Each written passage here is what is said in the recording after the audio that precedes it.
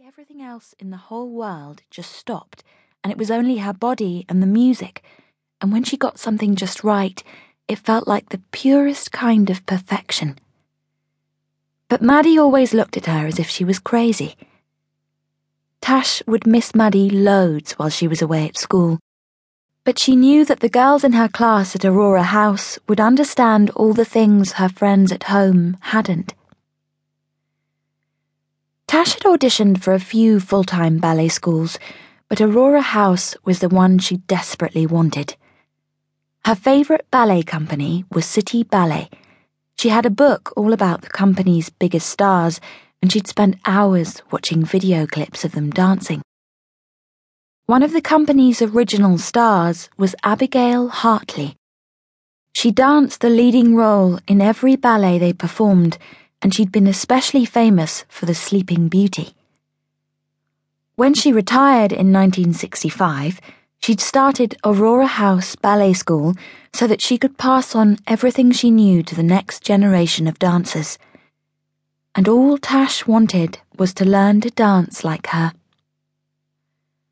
Abigail Hartley was 85 now, so the school was run by the head teacher, another retired City Ballet dancer, James Watkins.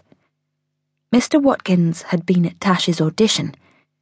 She remembered the day so clearly, how his stern face had made her feel a bit afraid of him as she stood in front of the panel of teachers in her plum-coloured leotard, her candidate number 104 pinned on the front and back. But despite her nerves, she'd felt thrilled too. She almost hadn't been able to believe it was really happening. She'd watched the famous James Watkins dancing so many times in YouTube videos and on some of her DVDs, and now he was sitting there watching her dance. The audition had taken place in a big studio at the school, which had felt very far away from the church hall and the portable bar Tash was used to for ballet classes. This studio felt serious and professional. Dancers who came here meant to do ballet for a career. Looking around her, Tash had seen that there were a lot of girls her age who wanted that. Everyone looked determined to get a place at the school, and only 12 of them would.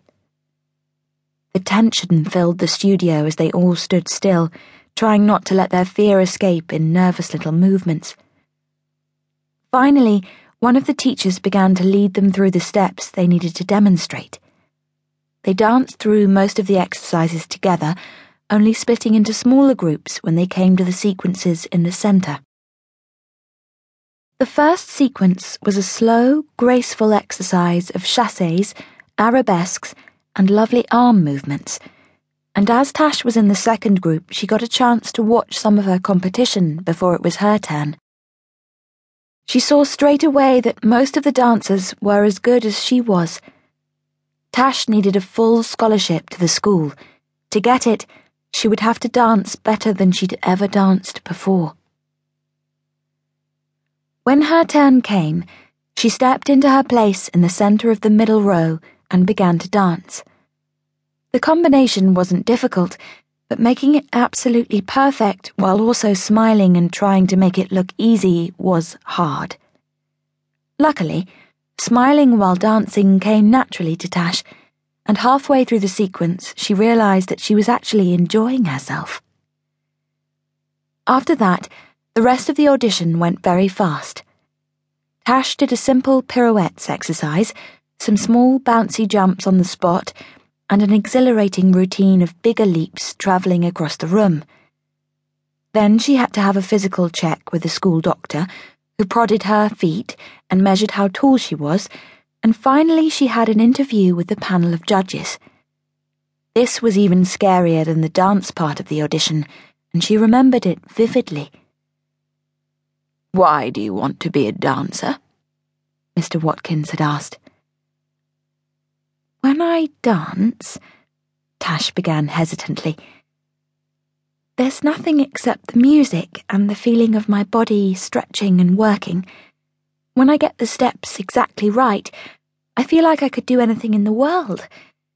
And when I watch a really great dancer, like Tamara Rojo at English National Ballet,